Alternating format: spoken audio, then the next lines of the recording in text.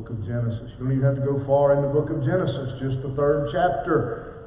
So I'm making it easy on you today. Back in 1961, before some in this room were even born, the late, great Dr. W.A. Criswell, who was pastor at First Baptist Dallas and founder of the Criswell Bible College there in Dallas, just a great man of God, one of the instrumental leaders in bringing the Southern Baptist Convention back to the Bible and restoring our traditional direction and helping to reclaim our seminaries and the other things that came part of the conservative resurgence. Dr. Criswell, on New Year's Eve of 61, preached a sermon called The Scarlet Thread Through the Bible. You can still, if you'd like, you can purchase, or even you don't have to purchase, you can go online, you can download for free some texts, some manuscripts of that great sermon. But he basically preached through the Bible and traced Christ from Genesis to Revelation. How Christ shows up and in all the books of the Bible, even back to the book of Genesis. Now, some of you are already getting nervous, thinking you're wanting to go to lunch. I hope you're not planning on doing that. I'm not. I'm not qualified. I'm not Dr. Criswell. But he did that. But what I do want to do over these next few weeks as we lead up to the Christmas celebration, the Christmas holiday, is I want us to look at the promise of Jesus Christ that runs through, in particular, we're going to look in the Old Testament and see mainly what I really want to stress to you is how that nothing that has happened, the fall of man, the sin, the crucifixion of Christ, none of that caught God by surprise. It was his plan of redemption all along. And he had this, he designed this, that at no point was sin and Satan in control, but God was always in control. And so as we pick up this first reference or prophecy, what we call messianic prophecy of Jesus Christ, in the 3rd chapter of the book of Genesis. We had 2 chapters open the book with relative peace, no Satan involved, and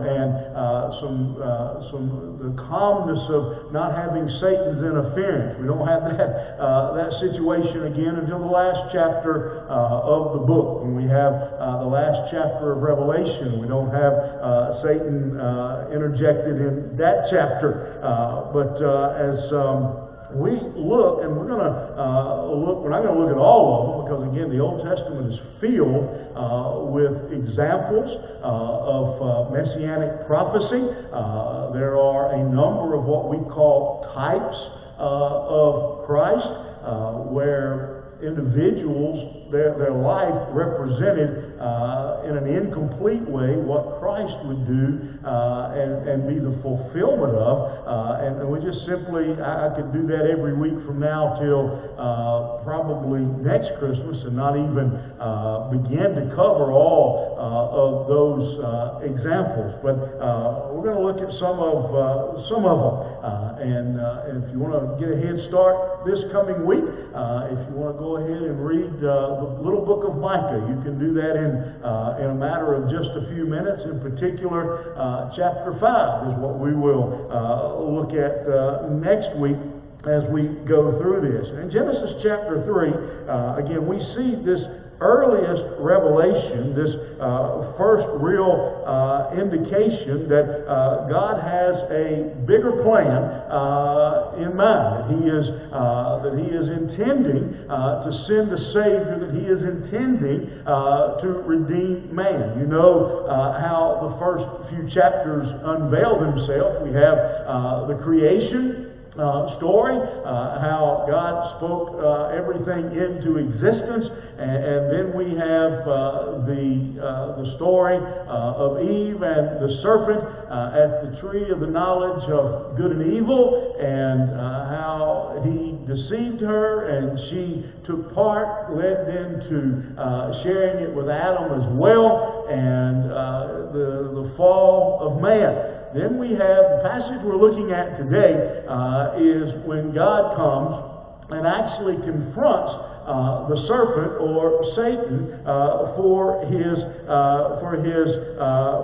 actions there, and it all begins here with these words in chapter 3. It says, and the Lord God said unto the serpent, because thou hast done this.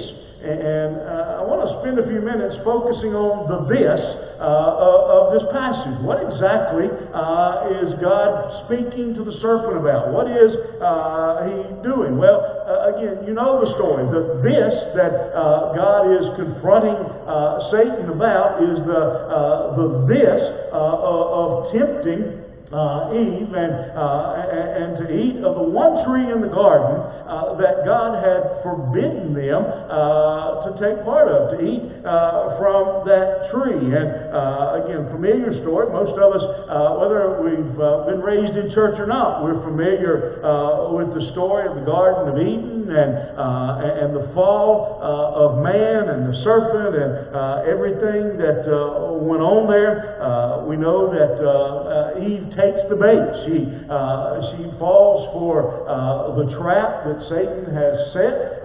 She takes the fruit. She eats the fruit. Carries it home. I don't know if you ever noticed that about sin, but sin's an interesting thing. It seems like most people are not happy to get into sin themselves. They want to drag somebody else in with them. It just seems to work that way. That it's kind of we don't want to. We want to bring somebody else down as well. And she goes back to Adam, and they plunge humanity into the darkness of sin. Bring the curse onto mankind, onto the earth. Introduce sin into the life of man. Get them banned from the garden, excommunicated from the Garden of Eden, and put out. And the Bible says that God tells them that because of this sin, you're going to have to labor, you're going to have to work. Says to the woman, childbirth is going to be painful and agonizing. That it's going to be a harsh experience. And Satan talks as God confronts Satan. He says to him, he calls him subtle. Is the word that the King James uses. It calls him subtle, or the English Standard Version uses the word subtle or crafty. I don't know if you know anybody that fits that category. We probably don't call too many people subtle, but we do probably know some people who we might label as just a little bit crafty, a little bit sneaky. Again, the word that is used there, cunning, clever, shrewd, is another definition of the word that he uses there. And again, the funny thing about that word is it can actually be a commendable word, or it can be a negative word. It is a neutral word in the Hebrew. It just depends on the context of the sentence. Some people are crafty, and that's a good thing. They're MacGyvers. You give them a chewing gum wrapper and a pencil, and they can make an airplane. They're crafty in that way. Some people are shrewd. They're we talk about people being shrewd businessmen. It can be a positive thing, or it can be a negative thing. Well, in Satan's case, it was a negative statement that he is shrewd. Again, shrewd, the word is not necessarily an evil characteristic. It's what you do with it that makes it evil. For example, in the book of Proverbs chapter 1 says it tells us uses that word, uses it in a positive way, and says it's a good thing and describes it as good. It says it uses shrewdness in the management of one's affairs. It's extremely important for us to understand Satan's methodology here and what exactly it is when God says, "You done this," that he done. A lot of people seem to have this picture of Satan that the world has sold us and got us to believe. We've kind of got him in this fella in a pair of red long johns, and many times cartoons and Hollywood portray Satan to be kind of a bumbler, kind of not a real. It's kind of a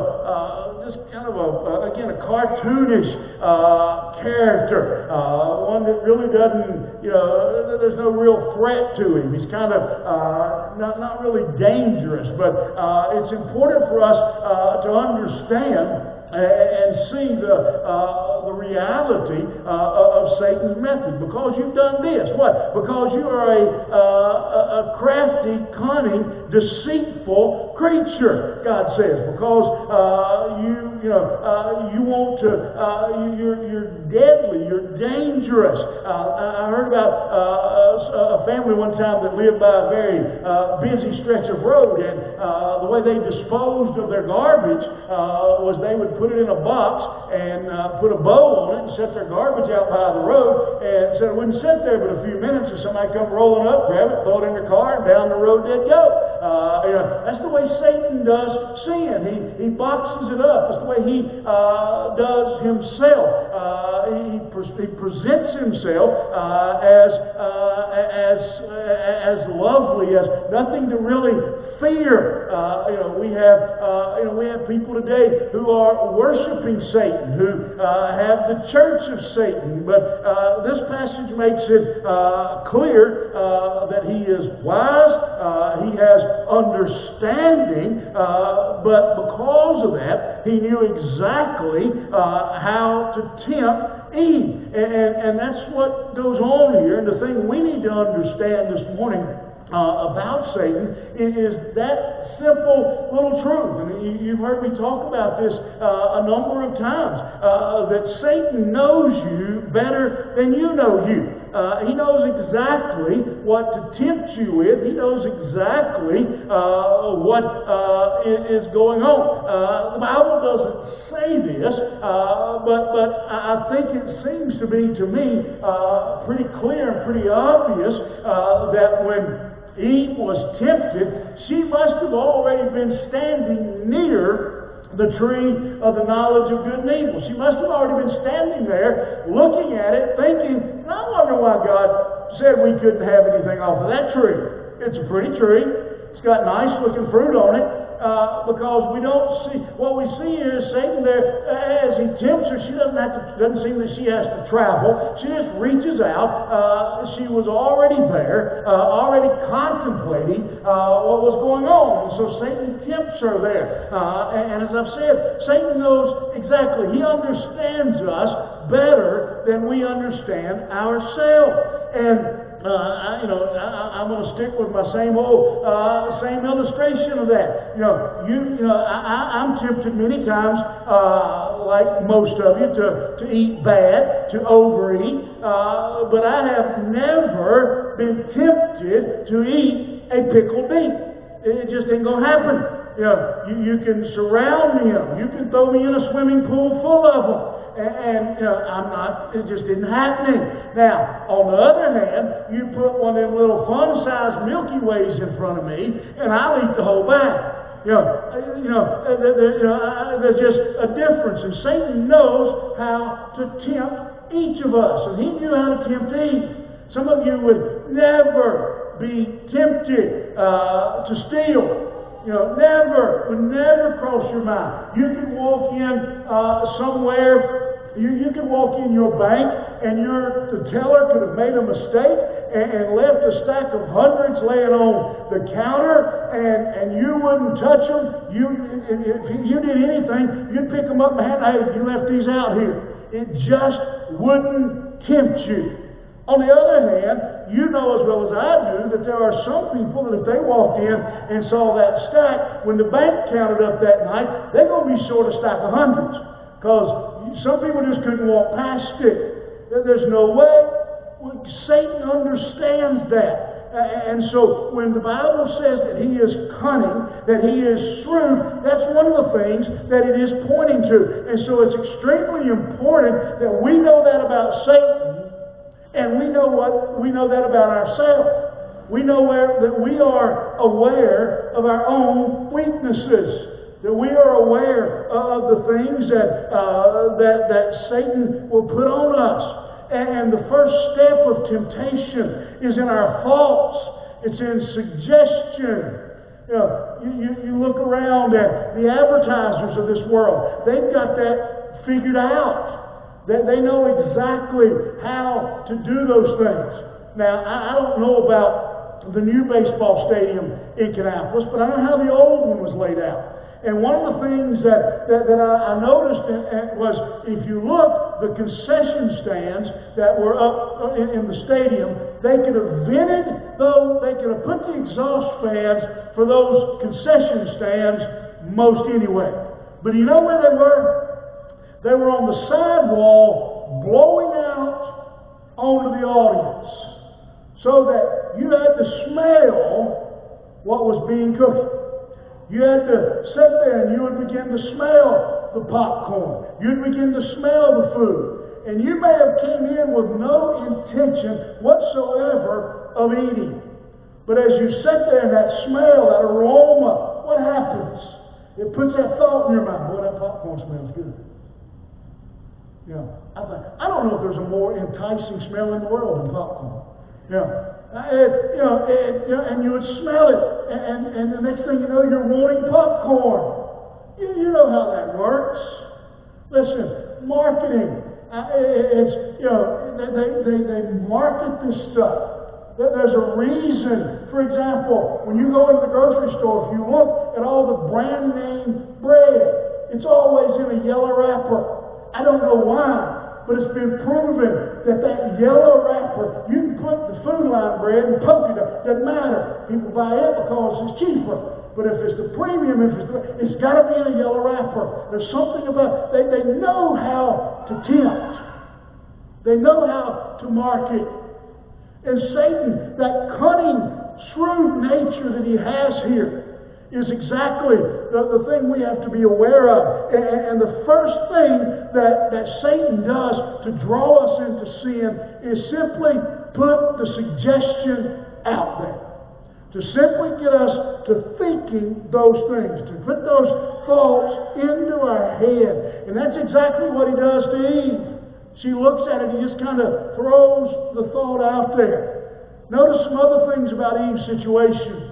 Eve was alone. She was by herself. Dangerous position for believers is to be alone. To not have a brother or a sister in the faith. Someone that you can call on day or night and talk through your struggles and what you're wrestling with. You need to have somebody that way, and you need to be that person for somebody. You need to be someone that is there anybody that you and them, you're like this, that they can share that when they're struggling, when they're wrestling, that they can call on you, but that you can call on. Eve was alone. She was where she didn't belong. Why would she even be near that tree? God told them, don't eat from this tree. Why would she even be near it?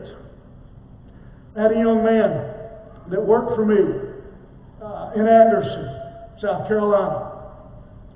And when I first became district manager and met him, he told me one day, he said, I am a recovering drug addict and alcoholic. At the time, I didn't know his story. That was probably an understatement to say he was a recovering drug addict and alcoholic.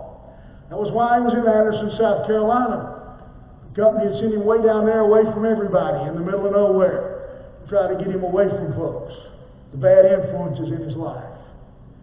But on occasion, we would have to send people out of town, send them somewhere else to work.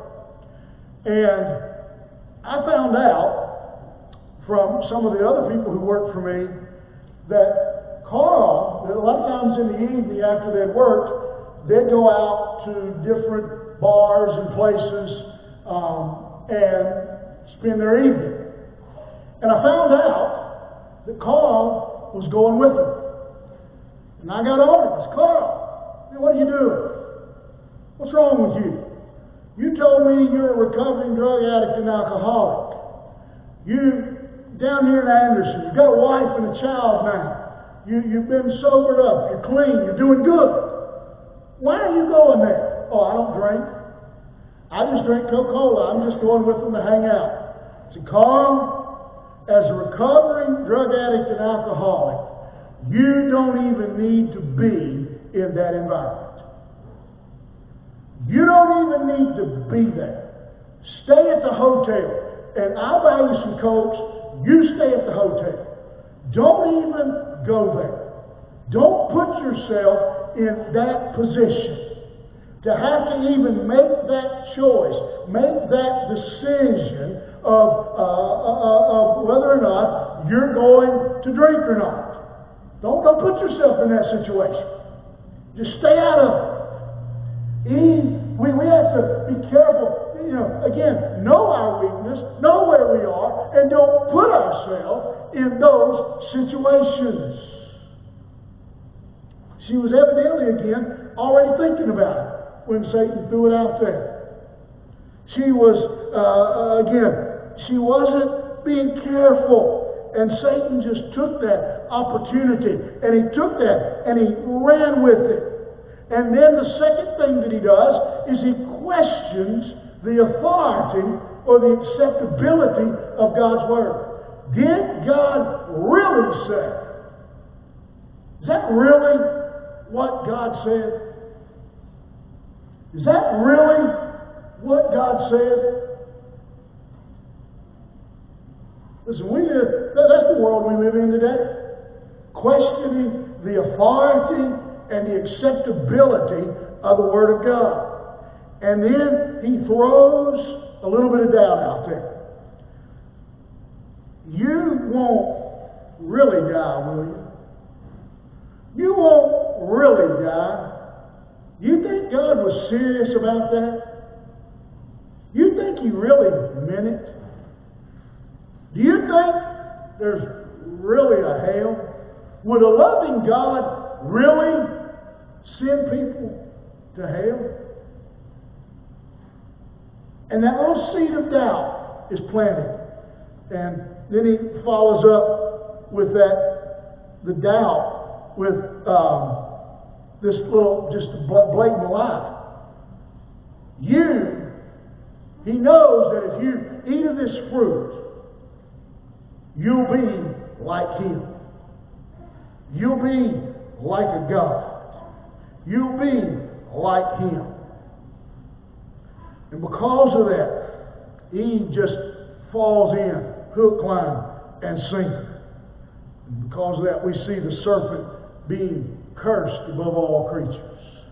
Because you did this. Because you did this, you're going to suffer. You're going to suffer. I'm going to put enmity between thee and the woman. I'm going to put enmity, hostility, division. Here's where we see the promise come in.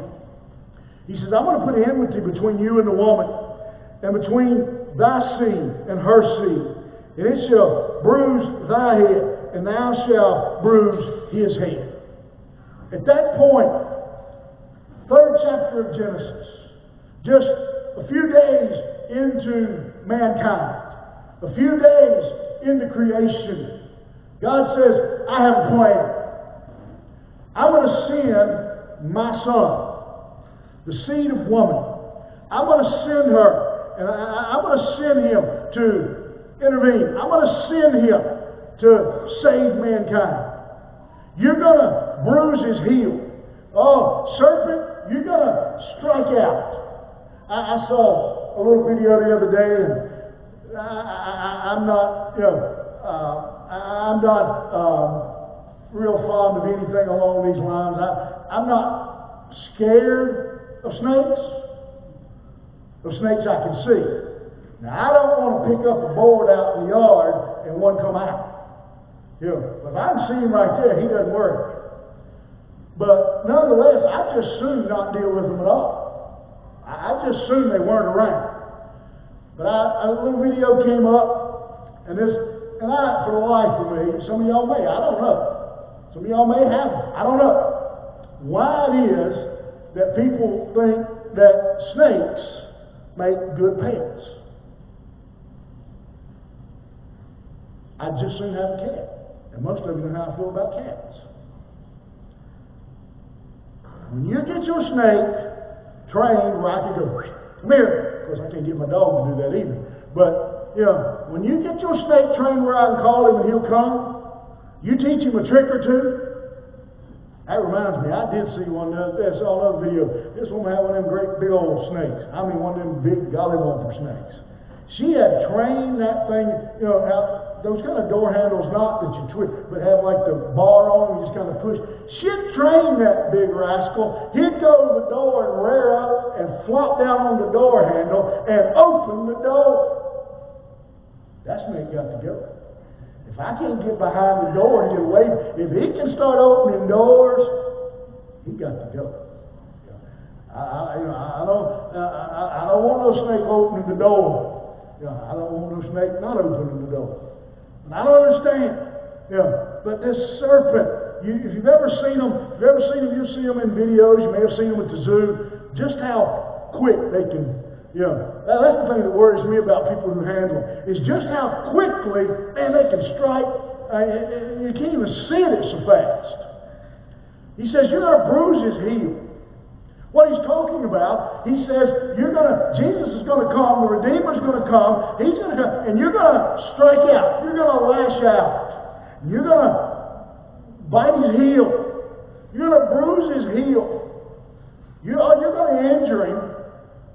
You're going to be the cause of him having to go to the cross. You're going to be the cause of him having to die on the cross. You're going to be the cause of his death there. And you're going to be the reason for that. You're going to lash out. And you're going to attack. And you're going to go after him. And you're going to hurt him. But he's going to crush your head. This is honestly one of my favorite verses in the Bible. I love what it says. Satan, you're going to hurt my son. You're going to injure the Redeemer. You're going to bruise his heel. But if he's going to take his heel, and he's going to put it on your head, he's going to crush your scrawny little head. He's going to destroy you. See, Satan may have bruised his heel when they put him on the cross.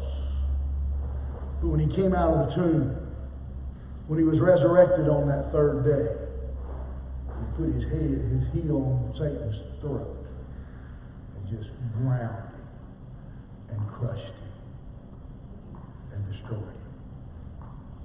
The promise. All the way back in Genesis.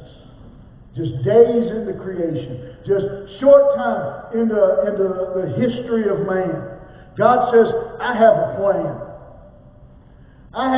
Yes, man is fallen. Yes, man is sinful. We fall for the same traps that Eve did. We fall into the same problem that Eve did. We fall for the same deception. Satan is still cunning. He is still shrewd. He is still crafty. He is still sneaky. He still uses the same methods. He still plants little thoughts into our head. He still gets us thinking about things. And eventually, the more we think about them and they dwell around in our mind, they go, and we end up involved in something that we shouldn't be. We end up in places that we shouldn't be. And Satan still operates the exact same way. And he thinks he's running wild. He's having his way. The Bible says he's roaming to and fro, seeking whom he may devour. Father of lies, the Bible calls him. Great deceiver. And he bruised the heel of the Redeemer. Bruising the heel is a nice way of saying what happened to Christ. Is they beat him and they spit on him and nailed him to a cross.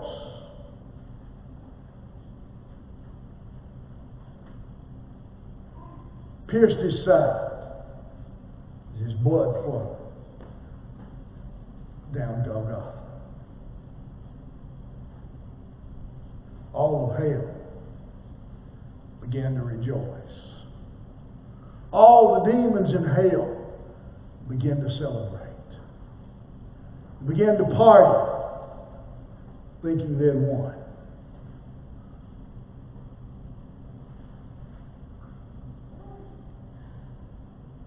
Stood and watched and looked at that tomb. Laughed. We've got it. We've got it covered. They thought they had crushed his head. Satan thought he had destroyed the Savior. But on the third day, Jesus comes walking out of the tomb and crushes Satan. See, we live in a world today. You turn on the news, you pick up the paper, Twitter, however you get your news, and when you read these things, you see what's going on in the Middle East, you see the murder, you see the child abuse, you see everything that's going on around us. If you didn't know this passage right here, you would think that Satan had crushed the head of Jesus. You would think that Satan had won. There's a lot of days that even believers, we look at this world, we just shake our head. And we wonder, what in the world is going on? Does God see? Does God? That's kind of the way it leaves us. It just kind of leaves us speechless and throwing up our hands. And we see what goes on in this world.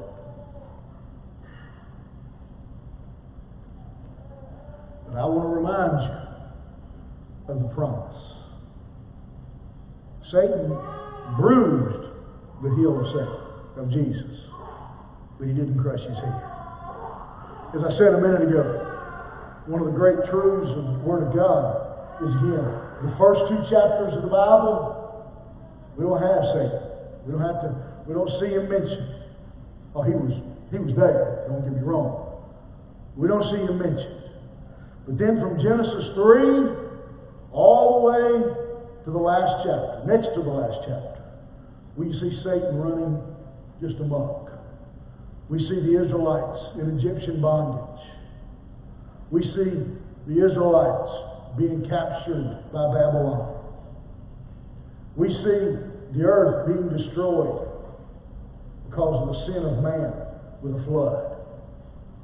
We see over and over again, as we read through the pages of this book, we read of rape, we read of murder, we read of theft. There's not a crime, there's not a sin that is taking place today that somewhere in this book, from Genesis chapter 3 going forward, that we don't see. Until we get to the last chapter. When you get to that last chapter in the book of Revelation, and we begin to see what the Bible says. As we begin to look at it, as you get there and you read that last chapter, anytime you're discouraged and depressed, anytime you're down and out and you're worried about where this world is headed and you're worried about what's going on, you just take your Bible, put you a bookmark there, put you something there that will hold your place, and you go back and you read that last chapter of the book of Revelation. If you can get the pages to turn. It says, "Then he showed me the river of the water of life, clear crystal, flowing from the throne of God and the Lamb down the middle of the city's main street.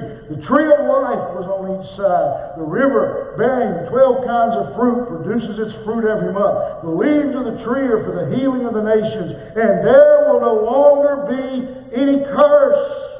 The throne of God and of the Lamb will be in the city, and His servants will worship Him, and they will see His face, and His name will be on their foreheads. Night will be no more. People will not need the light or the lamp or the light of the sun, because the Lord God will give them light, and they will reign forever and ever." And He said, these words are faithful and true. Satan bruised his heel. Revelation 22 reminds me that the Redeemer, the promised Savior, crushed His head.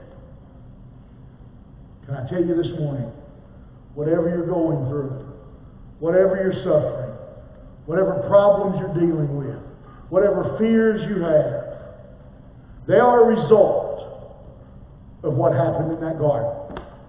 They're a result of sin.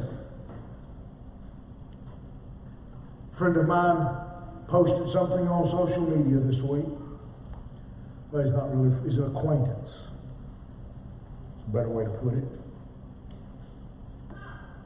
He's an acquaintance that I haven't seen in 30 years, so that tells you. And I know the background of where he's coming from with this statement.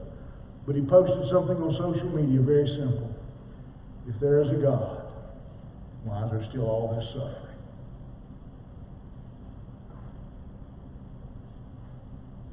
And before I could answer it, before I could respond, someone else had come along and said, it's all because of sin.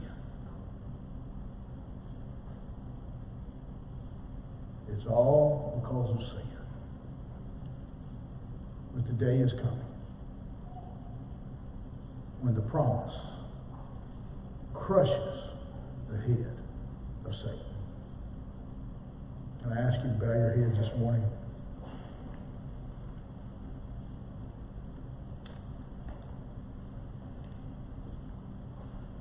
You came into this place this morning discouraged, defeated, depressed, down and out. That can all be traced back to this incident, to the fall of man, to the entrance of sin into this world.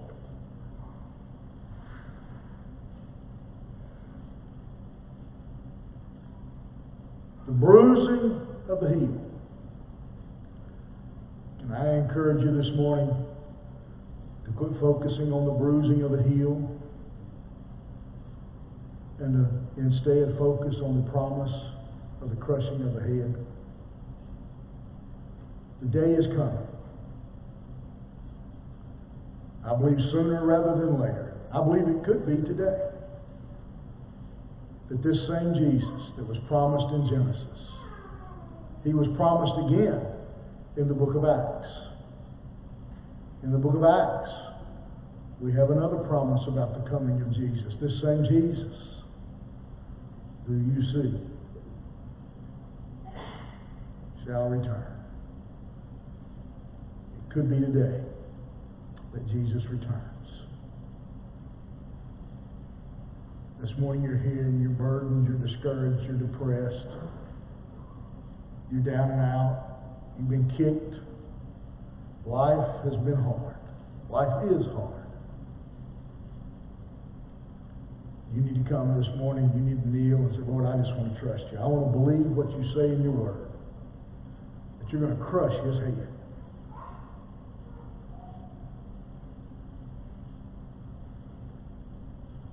I don't know how many of you watch sport.